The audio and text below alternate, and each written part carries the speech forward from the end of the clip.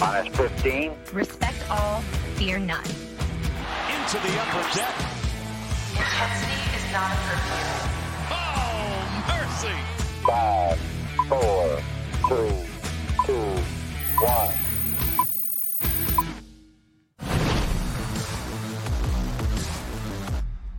It's been a wild ride that has turned into a wild result on Tuesday afternoon, into the night that resulted into a wild card berth and a wild night of celebration for the Washington Nationals. Hello, everyone. Welcome into the MASN All Access podcast presented by Marymount University. Visit MarymountSaints.com to learn more about our student athletes and programs today. We are your hosts of the MASN All Access podcast. Bobby Blanco alongside Paul Mancano, as always. And Paul, the Nats did it. They did it. They came down from the lowest low, one of the lowest points, definitely of this season, maybe in franchise history after all the expectations, and came back, fought all the way back. It's a long season. They sealed a wild card berth on Tuesday. Everything that had to go right on Tuesday afternoon did. I don't know how many teams that have a magic number of 3 at the start of the day and clinch on the same day, but they were able to pull it off. They got some help. And, Paul, you were in the middle of all of it, the celebration in the Nationals clubhouse on Tuesday night. I'm not going to lie. I could feel it coming at that day. We watched it happen.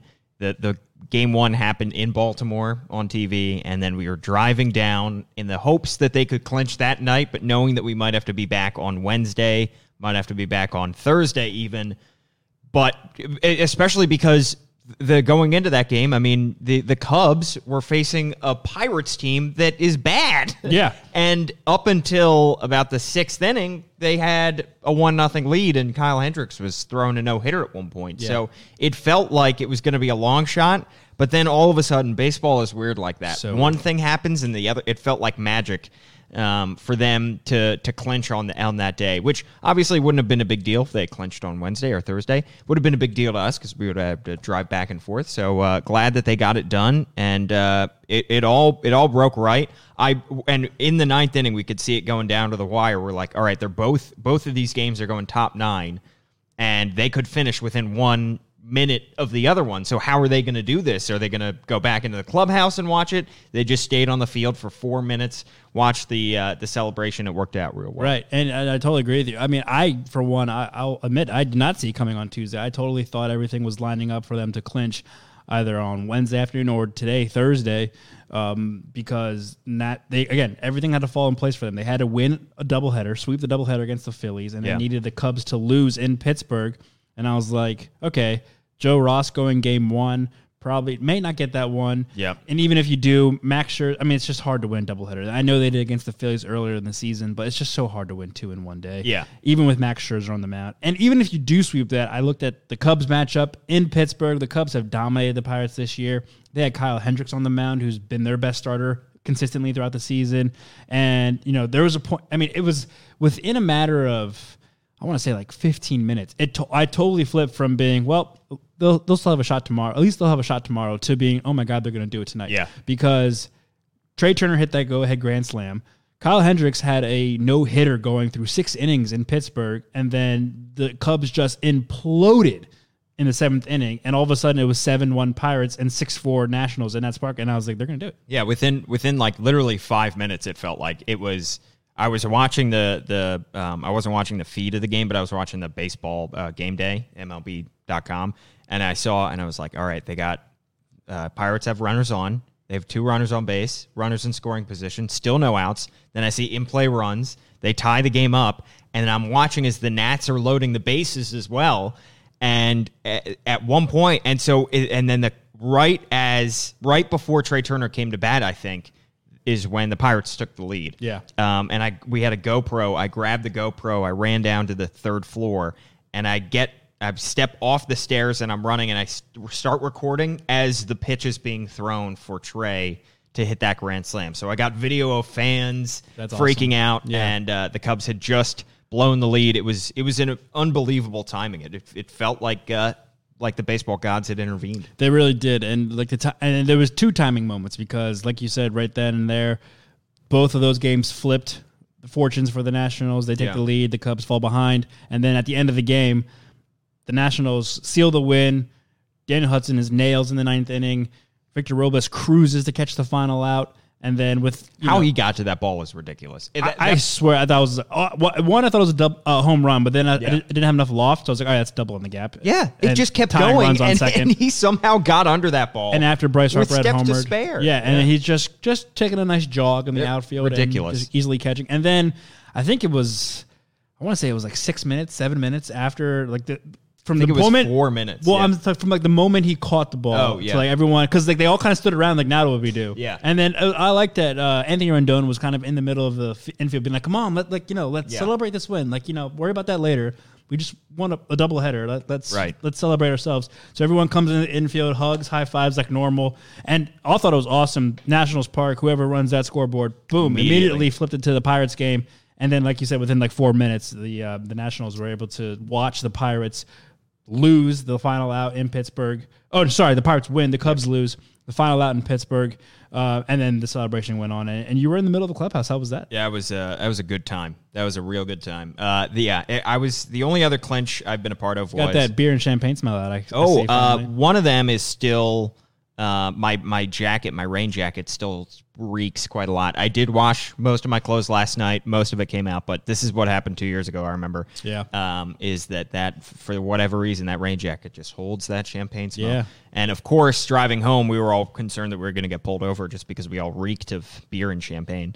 And then they would do a breathalyzer and find out 0.0. 0.0. But it was a wild celebration. I mean, what's oftentimes in these celebrations, it's like the young guys, I think, that really are having the most fun out there. But Yeah. Max was having a blast. I mean, he was really enjoying it. He loves to soak in those moments. 2 years ago, I thought Ryan Zimmerman was a little bit calmer. He was a little bit on the outside. He was soaking this one up, too. He was right in the middle of it. I think he was in the conga line at one point. It was a raucous celebration. It's also fun to watch the other reporters watch it and see their level of excitement. Or like Sam Fortier for the Washington Post, who his first year covering the team was like, he had his mouth agape. He was just like, "Where am I?" They're monsters. And the funniest part is, as we're leaving, all the girlfriends and wives are coming in at the very end. And Heather Zimmerman runs up to Ryan, and they're dancing together. But then the rest of them are crowded in a tight bunch, and they're all up against the wall, staring into it, horrified. Which one of them is my husband? Yeah. Oh, that reminds me a lot of my college parties. Yeah. Just all the girls in the corner being scared. Yeah, pretty much. Great celebration. Deservedly so. I mean, I think there's a conversation to be had. On the whole, think there's too much celebrating in baseball. There's too many. There's too much champagne.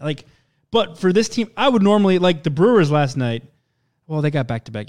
They seem more calm than Nationals. This team knows how to party, by the way. You talk about Max Scherzer. Yeah. He's done this before, but he's an animal. I mean, did you see him on the post-game? Oh, I did, and I heard him. How do you describe banged up? Yeah, banged up. But not injury-wise. He loves Bud everything.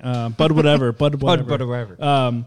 But I think this team in particular, my whole argument is that you technically haven't won anything. You got a spot to continue playing. It's not a division title. But considering where this Nationals team started this year, where they were 19-31 on May 24th, you deserve to celebrate that. They've done something that only two other teams in the National League history have ever done, coming back to make the postseason after being 12 games under 500 at any point in the season.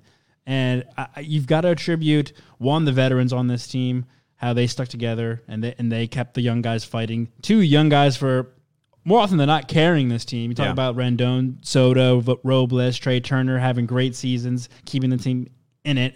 But I think a lot of the credit, if not most of the credit, has to go to Davey Martinez. I mean, this is a guy that many people across town, across the nation, and a lot of national pundits were saying something needs to change. He calling for his job, just not cut out for it.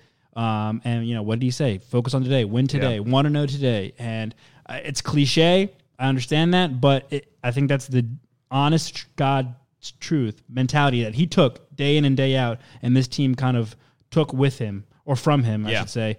And that's how you get back. That's how you go from 12 under 500 to a playoff berth in a span of a couple months. Well, and the thing about Davey Martinez that those who have been around him for any amount of time can say is that positivity, that's not fake. that is, some fans might get turned off by it, but that is genuinely him. That is his personality. He's not projecting this for the media's sake or projecting it for his team's sake. That's how he carries himself. He is a positive guy who puts losses behind him quickly, who thinks on the bright side, and who keeps these guys together. And it all came out in that final speech that they ran live from the clubhouse on air. And, you could see the way that the team responded to him, and it was the way that he was saying what he was saying. It was like he'd said it 1,000 times to them over and over again. Right. They knew what was coming. They knew this speech before because he's given it. And he, to his credit, like you said, Bobby, he remained positive through it all. And, if for all the fans who were complaining about how positive he was while they were stinking, you can make an argument that's what kept them together. That's the reason that they were there, that they're here right now. Yeah, and the energy he brings every day, and the guys feed off that. And I think that's what, kept veterans locked in. You talk about Ryan Zimmerman, a guy who's been hurt a lot of the season, comes in and is still locked in and is still having a positive vibe, even though, he himself is not having a great year because the team is winning and because they stuck together. That I really think about, and I think Alex Chappell talked on, I don't know if you noticed, but on Nat's Extra pregame show on Wednesday, they did Alex's top 5 moments from the celebration. Oh, yeah, I saw that. And her number 1 was her on-field interview with David Martinez because of the emotion he gave. Like, he was choking up, talking about, we're still in the fight. We're still fighting. We're still here. We still can keep playing.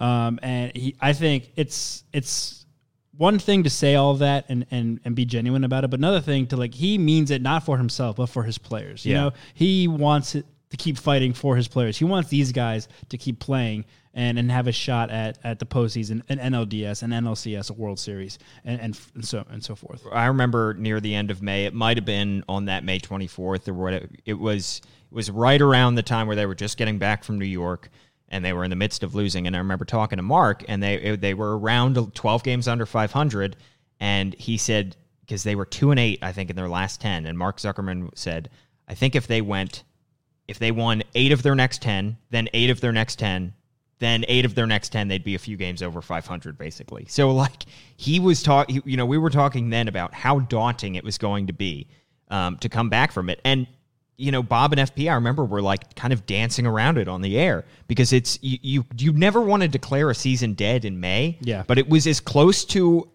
a dead season as you can get at that point in the season. Right. I mean, it was, you didn't want to say it, but it was I feel like they were a week away from making some tough decisions about trading guys. Well, you and I had multiple conversations around that time of the season on this podcast about what they should be trading.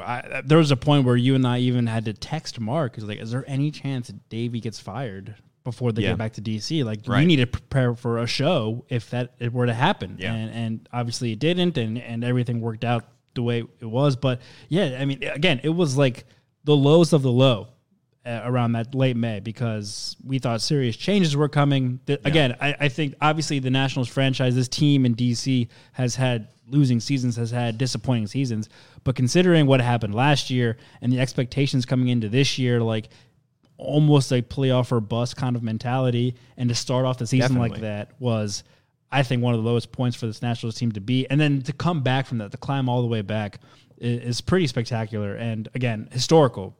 Only 2 other National League teams in the history of baseball have ever done that, 12 games under 500 and made the postseason. Yeah. So they've not only clinched the playoff berth, but they etched themselves into baseball history with this comeback. And I may be in the minority here, I don't know, but I think anybody who is criticizing the fact that they celebrated doesn't know what they're talking about, because it's not just where they came from. I think every team that gets into the dance, even if it's a wild card game, even if you can only, you're only guaranteeing yourself one more game, so few teams make it, and you play 162 games. Yeah. I mean, these guys are exhausted out there. These guys are finally being able to get days off because they have clinched a spot now.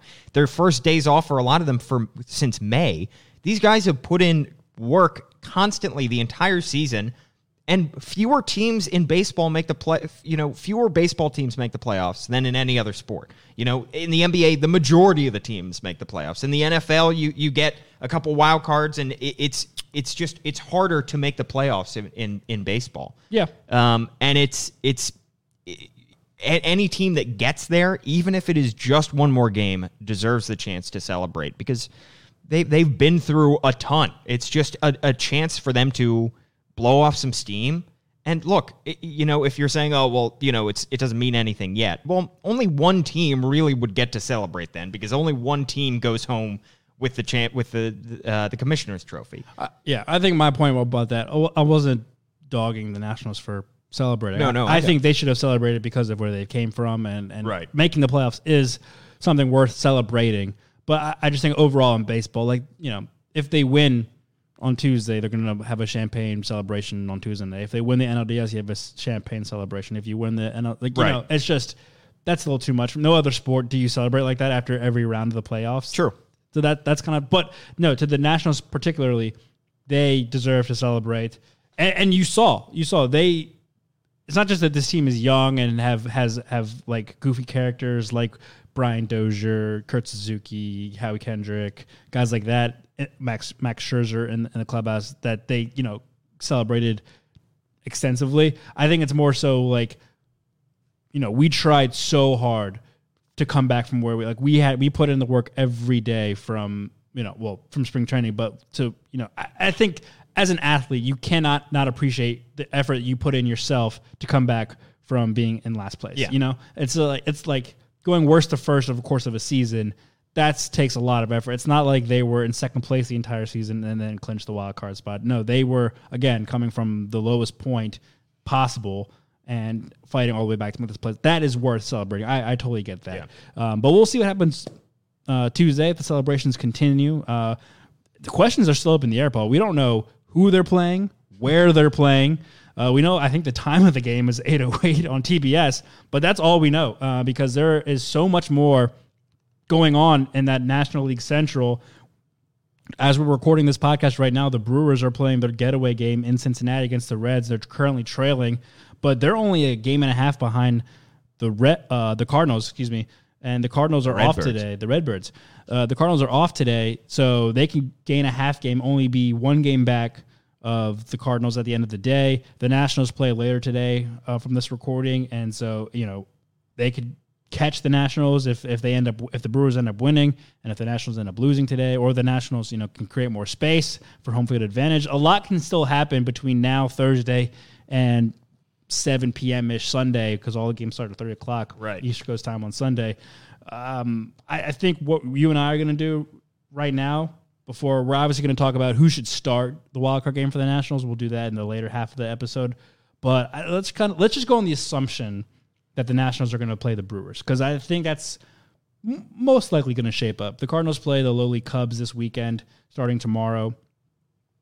I would assume they can win the majority of 2 out of 3, if not sweep. They were disaster. It's at home too for the Cardinals. The Milwaukee goes to the Rockies, so anything can happen in Coors Field with the ball flying in that ballpark. So let's go on the assumption that the Nationals are playing the Brewers on Tuesday. You wanted to go position by position and see where the advantages, which team has which advantages, right? Pretty much, not exactly position by position, but some key stats that might sway, especially considering it's a 1-game series. Right. That's the other thing too. Is it's kind of hard to go position by position because it's not like you would think over a course of a 5-game series, a 7-game series. That would matter. Yeah. Averages would play out. You would say, okay, having a better third baseman over a course of 5 games would be better. But like you said, 1 game, anything can happen. It's averages kind of go out the window for 1 game. You're right. Exactly. So a few things that I think if we do assume that it's the Brewers that we should look at. One is obviously let's start with the starting pitching matchup because let's operate. We can talk later on the show, but I would say Max Scherzer has the edge at this point. Mm-hmm. If it is Max Scherzer, he would be going up against a Brewers lineup that he tends to do pretty well against. Some of the big time hitters in that Brewers lineup. Yasmani Grandal, the catcher, he's an .063 hitter with just 1 hit in 16 at-bats against Scherzer in his career. Ryan Braun, who's been having a really good year, 0 hits in 14 at-bats, 5 strikeouts. He's never even walked against Max Scherzer. He's never gotten on base against Max Scherzer. Wow. It was pretty surprising, considering the career he's had. Mike Moustakas, 167 with just 1 homer in 37 at-bats against Max Scherzer. Lorenzo Cain, no hits in 16 plate appearances. And the one guy who hits above average, well above average against Max Scherzer is Christian Yelich, who will not be in that series. Not be playing. He is a .345 hitter with 3 homers in 31 plate appearances against Max Scherzer over his career. Only Martin Prado, Alex Gordon, and weirdly Odubel Herrera for the Phillies have a higher batting average against Scherzer with 31 or more plate appearances against him in their careers. That's interesting. It seems like he clears through that lineup with ease. But the one thing that sticks out to me looking at this Milwaukee lineup is, I mean, we know everyone's hitting home runs this season, but Milwaukee has hit a lot of home runs. And now a large chunk of that is due to Christian Yelich, who again won't be playing. He hits 44. Yeah. But then going down the lineup, Yasmani Grandal, 27, Eric Thames, 24, Mike Moustakas, 35, Ryan Braun, 22. If there's one thing that would concern me or should concern Nationals fans with Max starting is he is very susceptible to the long ball. No so question. Giving home up and every run matters in a winner take all. Yes, historically, averages again. He does well against this lineup, right? Not giving up base hits, but all it takes is that one. Max has done actually really well not walking anybody since he's been back from the IL, which is very good. And he will tell you himself that's what he's aiming for. But the home runs, man, he gives up a lot. He's very susceptible to that. He probably leads the Nationals rotations in home runs, I'm assuming. I haven't actually double-checked that. But with the power in this Brewers lineup, it's just all it takes is one. And you would hope that he rise up to the occasion. And also, what kind of leash is he going to have? Yep. Still come off the IL. He's gone over 100 pitches, I believe, his last couple starts, which is good. I don't think he's gotten through the 6th yet. I think he's pitched into the 7th, but had a yanked. I got to double-check that again. But, yeah, I mean, it's kind of like, do you take the averages and think, hey, he does well against his lineup, or do you go, well, they mash, so do you want maybe someone who doesn't give up as many homers? Interesting you mentioned how long of a leash he will get because, oftentimes the turning point is going to be the third time through the lineup, and that, especially in playoff games, we see that all the time. Pitchers tend to go 5, starting even if they're having a good outing, just because that third time through the lineup, managers are so afraid of having to have a pitcher throw to a guy for the third time. Max, traditionally, this year has been pretty well that third time through the lineup. 219, that's what opponents are hitting against him in the third time, and that is with a lower home run rate than the first or second time through the lineup. However, he is walking more guys third time through the lineup, and he is striking out a whole lot less third time through the lineup, which would make sense. Yeah. Because, now that players have seen his arsenal, they see what he's going to throw, they're probably just going to make some contact, but they're not doing it very well, only hitting 219 against Right, him. and you're also probably sitting him more than as opposed to attacking him. Yes.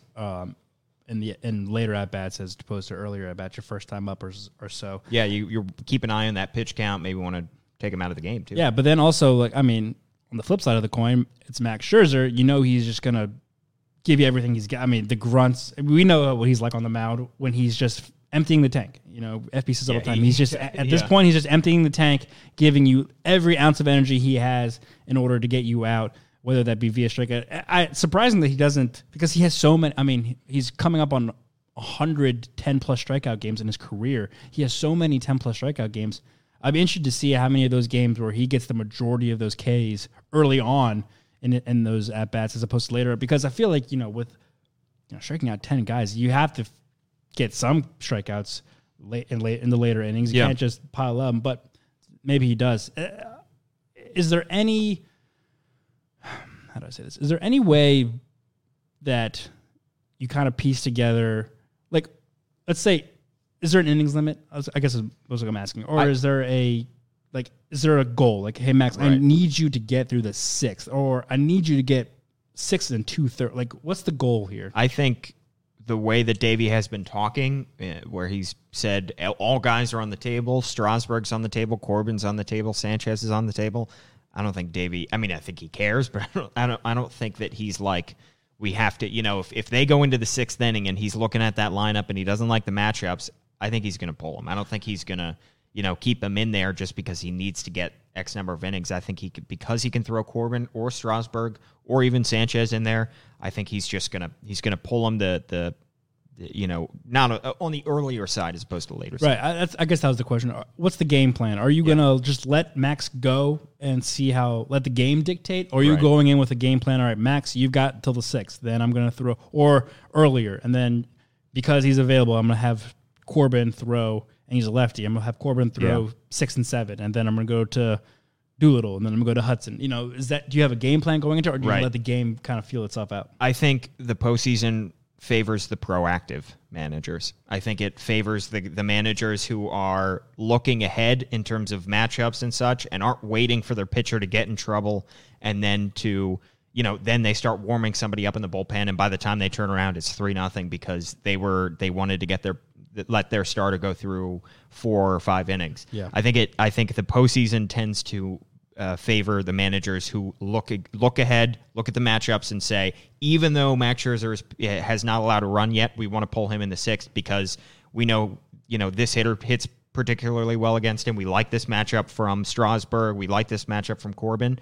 So that being said, I don't know if we have not seen him manage in a playoff scenario yet. Yeah. I don't know if he's going to act that way. We don't know, exactly how he's going to act under those circumstances, but I think that's probably how he should act given the history of postseason play, especially in recent years. Right. It'll also be interesting to see how the Brewers approach this side of things in terms of their pitching staff. We know they have experience. They had found some success with the way they were able to manage games last year's postseason. Got to a Game 7 of the NLCS.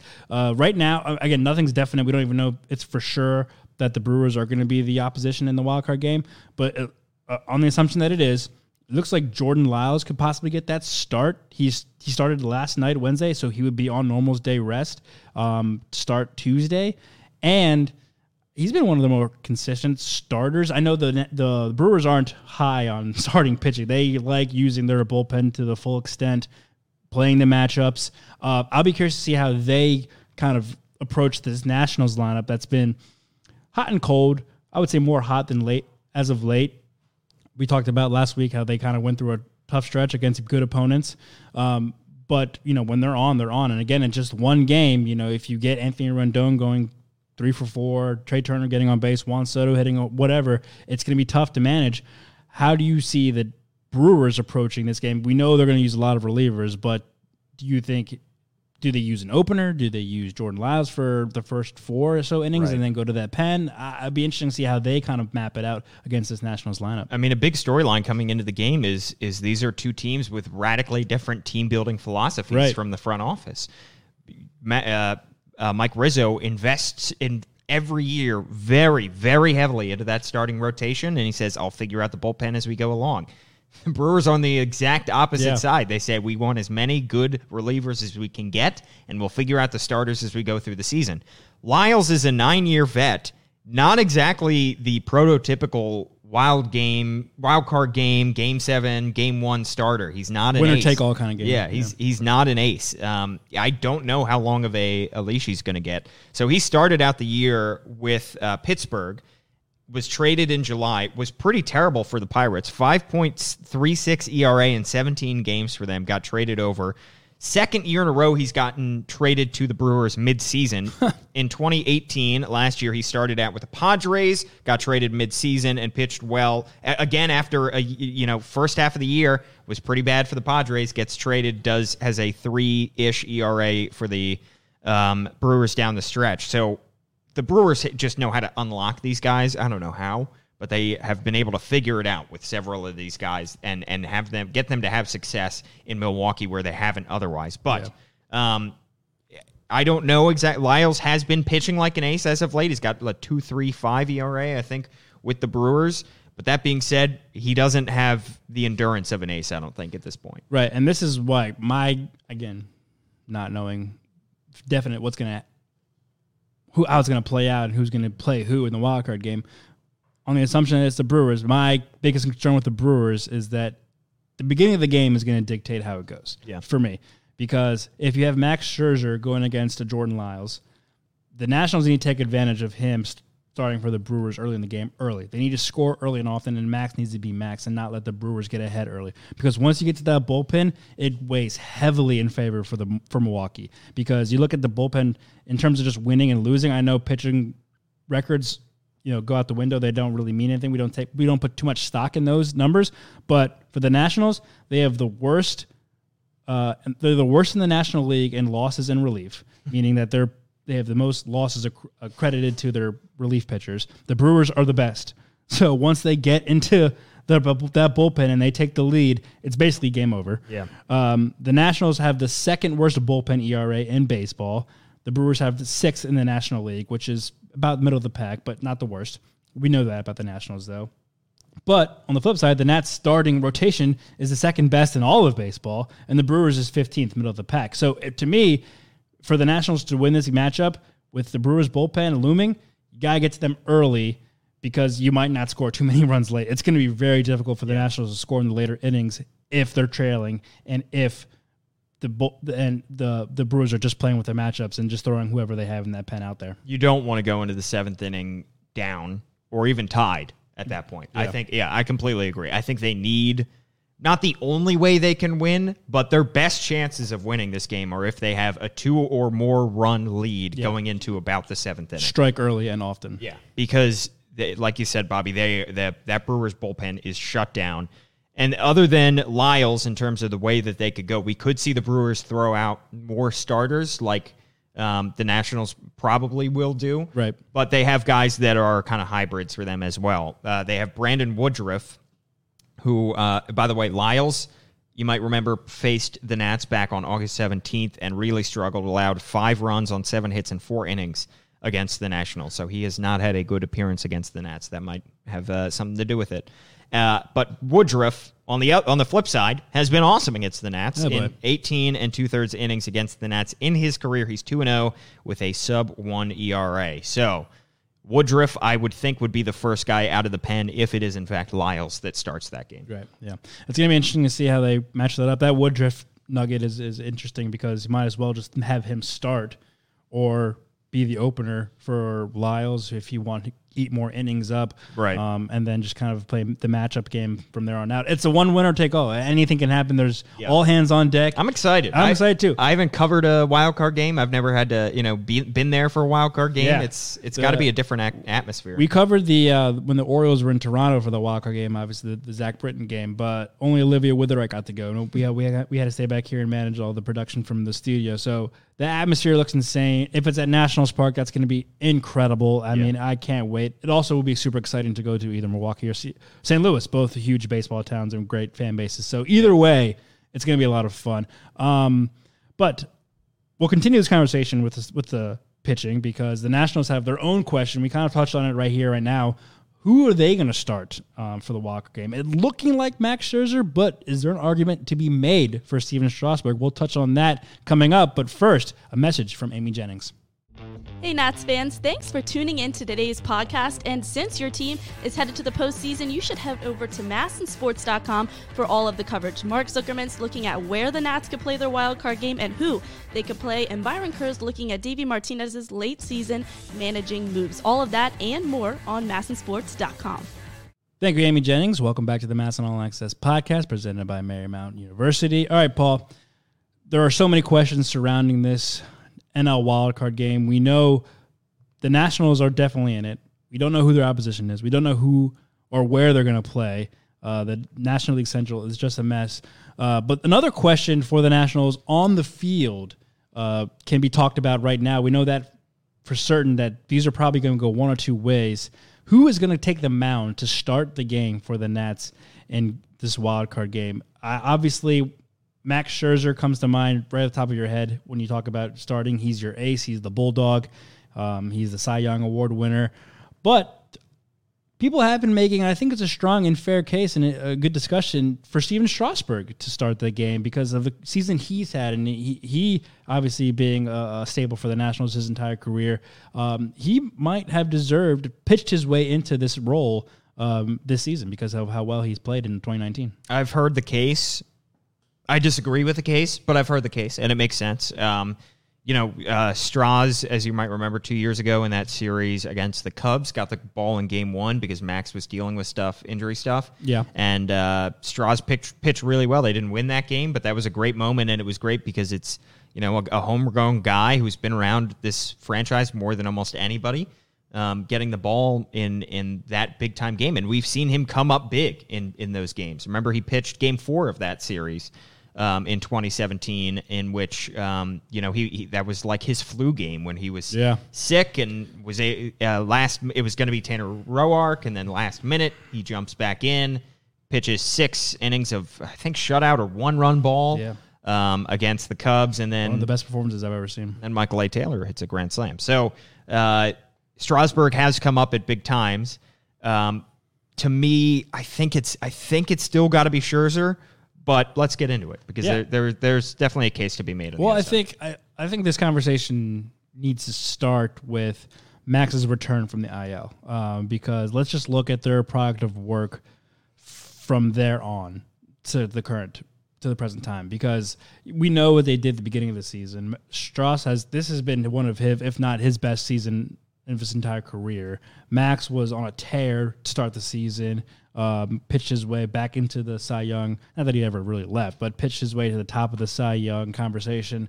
But obviously, injuries kind of brought his season down, slowed it a bit. He's back. He came back on August 22nd, started against the Pirates, and he's been back ever since. His ERA has creeped up since his return. Now, to be expected, though, because he's probably pitching less innings, not fully 100%, giving up some runs. But there have been some quality outings there, and I think it was good that he started his comeback trail against lesser opponents. He pitched against the Pirates and the Orioles. He didn't do too hot against the Mets, but no one on the Nationals did hot against the Mets this year.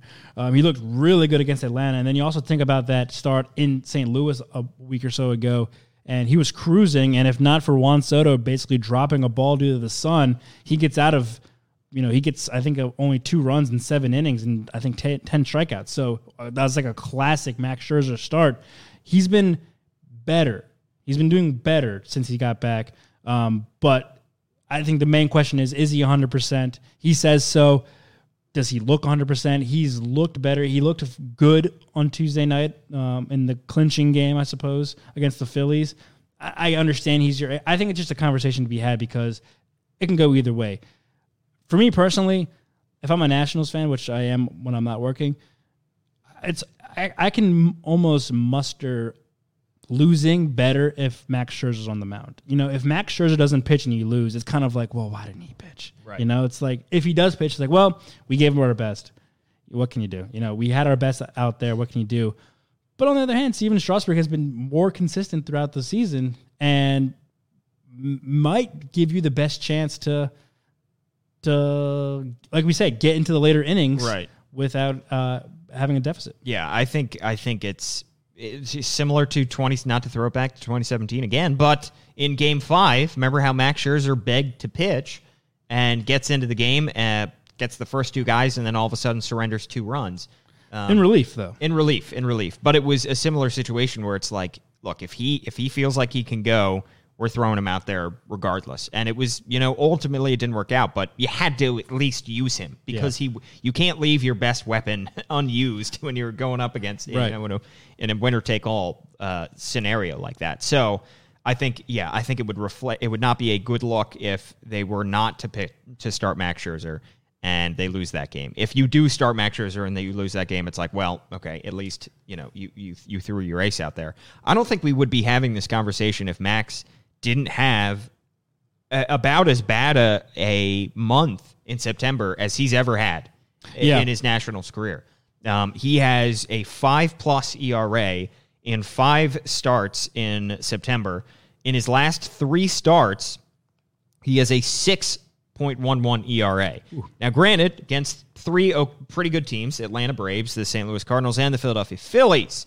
And as you mentioned, Bobby, one of those is not one of those outings, the St. Louis one, if those are 5 runs, 3 of them came from that drop ball. Still, since his return from the IL rather, he has his ERA has gone from a 2.41 all the way up to a 2.92. He might have lost the Cy Young over the past month. I mean, we a couple weeks ago at that point gave him the Cy Young. Now I don't know. After back-to-back starts in which he allows 4 or more runs, it's tough to say. It's tough to give him that at this point. If he still had that 2.41 ERA, he would have a whole run ERA better than Steven Strasburg. We wouldn't even be having this conversation. But it's because Scherzer continues to struggle in September. Yeah, and then you look at Strasburg's September, which I think concludes today. I believe he's pitching for the Nationals today in their finale of the 5-game series against the Phillies. But you look at his September, 2.63 ERA, and he's gone 2-2. Or the Nationals have gone 2-2 in his 4 starts. He's 1-1. He's got 26 strikeouts at 13 Ks.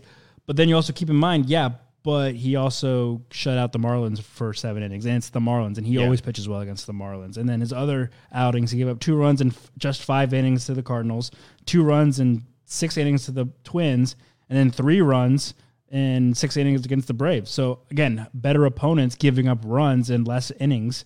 Kind of give and take. Yes, his ERA overall is lower, but his one really good outing came against one of the worst teams in baseball, and he was just so against the other teams, and hovering around 7 or 6 strikeouts an outing. That's not typical Strauss. That's not typical Max either. You would expect Max, like we mentioned earlier, probably get closer to 10 a game. He leads, I think, all of baseball in an amount of 10-plus strikeout games.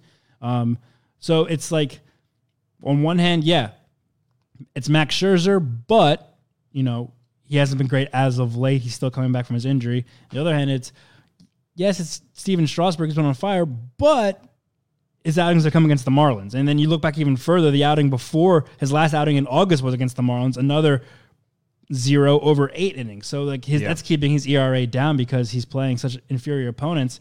And like you said, Max Scherzer, yes, he's also playing the same opponents, but giving up runs too, and giving up home runs at that. And that's kind of a concerning. In a one-game take-all, every run counts. You can't afford to give up a home run early in the game. Well, and I think these are questions that may need to be, that need to be asked, because I think ultimately, you might arrive on the same conclusion that you had beforehand, which is still it's Max, but you can't go into any one-game playoff like this, or any playoffs, with set things, and we're going to do this, and we absolutely are unmovable on this. You have to look at every scenario because you have to keep the options on the table. It's not blasphemous that we're talking about this. We have to talk about it. It's a good problem to have. Yeah. So the other thing to throw out there is both of these guys have started games against the Brewers this year to radically different results. Steven Strasburg in his one start against the Brewers, 6 2/3, and he allowed 4 earned runs. He did strike out 11, but he definitely struggled. And Scherzer, in 6 innings, allowed just 1 run, struck out 10. So, and the aforementioned success he's had against this lineup throughout his career. Yeah. So obviously, understanding that it might not be the Brewers, but Max Scherzer has the edge there. Yeah, I'd say. And both guys just faced the Cardinals too. So if it ends up being the Cardinals, 2 runs over 5 from Strauss, 5 over 6 2/3, but it would be 2 over 7 if not for a fly ball. So it's like, and also the 10 strikeouts. 11 strikeouts for Max against the Cardinals. So it's like, again, so much remains to be seen. We don't know who or where. Is there any chance what if it's on the road? If it's on the road, I think it's undoubtedly Max. I think Max is kind of the bulldog mentality where I can pitch in any environment. It doesn't matter. I live up to the hype. For me, even though Steven Strasburg has been still so consistent, having his best season, he just loves that comfort of home. And going through his pregame routine, again, he's pitched well on the road at St. Louis, at Miami, asterisks. But I think if it's on the road, you got to go with Max because he just has that mentality of I'm on the road in a hostile environment. It doesn't matter. I'm going to go shove.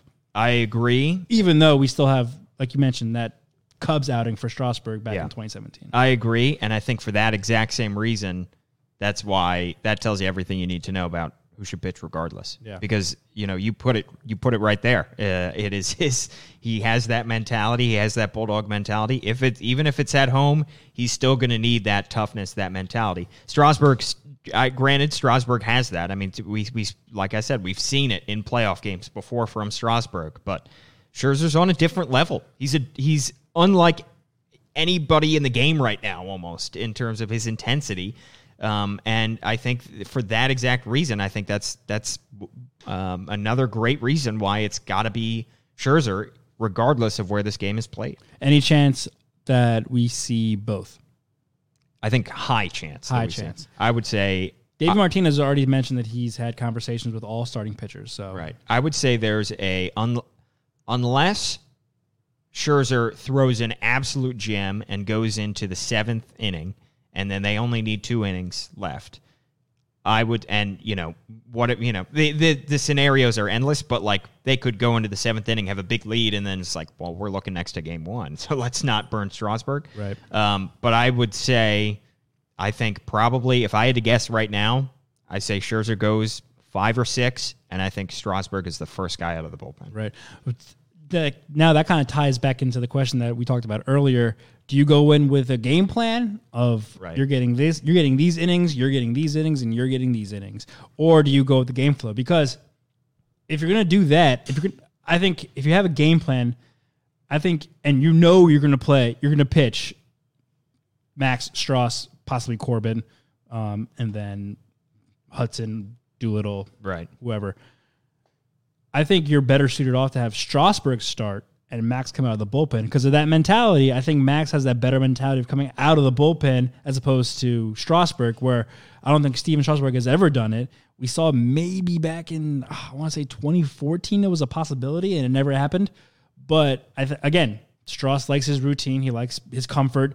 So let him start the game, do the flip, what you just said. You get 5, maybe 6, and then Max, you've got 6 through 7 or 5 through 7. But also mentioned But then that kind of throws away the ability to kind of play with the feel of the game because now you're stuck to this game plan probably. And frankly, I think I see what you're saying about his mentality helping him out of the bullpen. I see it as the other way around. I think if he goes into the game knowing I'm starting, he's getting the ball, he's tossing. You see him in his warm-ups and how intense he is. He has an exact plan for which hitters he's going to face.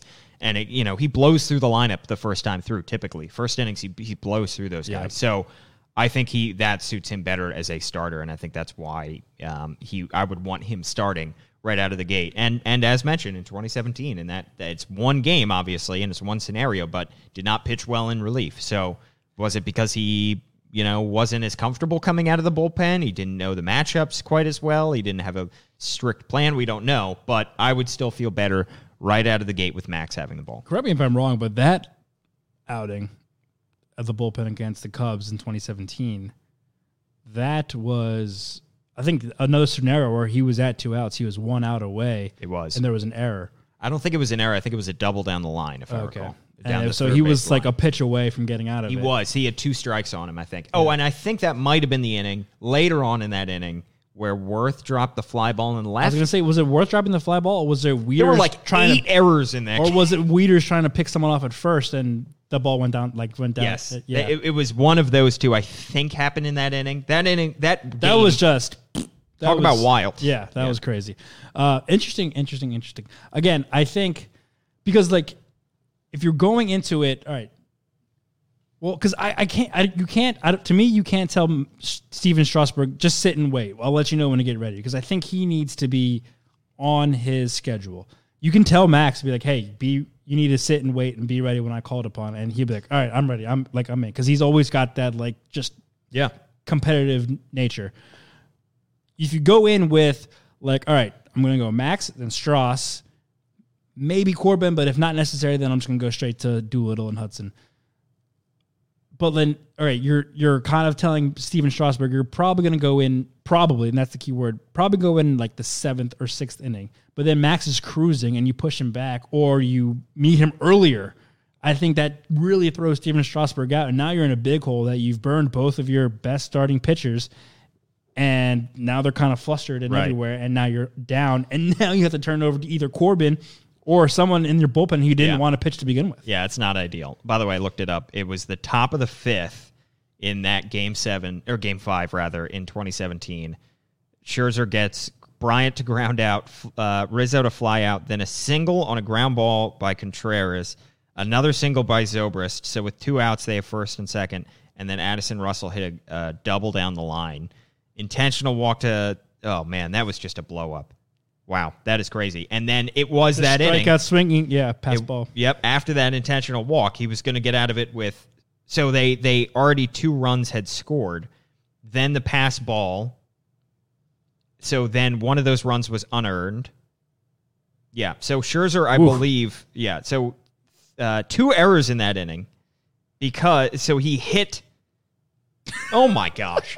He hit John Jay with a pitch in that inning. That is a terrible. Oh man, what a disaster. Again, 2 outs away from getting out. If of the it. Nationals, or 1 out away from getting if out. the Nats won that game, that would be the best win in franchise history, obviously. And now it's one of the worst. But now it's one of the worst because like it was that like in Game 5 against the It Cardinals. was this close. Yeah. It was a flip of the coin. Yeah, it was not a good night. I remember that very fondly, being very upset. I just remember getting back onto the elevator after the clubhouse, and we get onto the elevator with other Nats. People are covering the Nats, and then like 3 people come from the Cubs clubhouse, and they're just soaked in champagne. Yeah. The agony of defeat. Oh, we know it well in Washington, D.C. We know it well. Not to bring up those ghosts.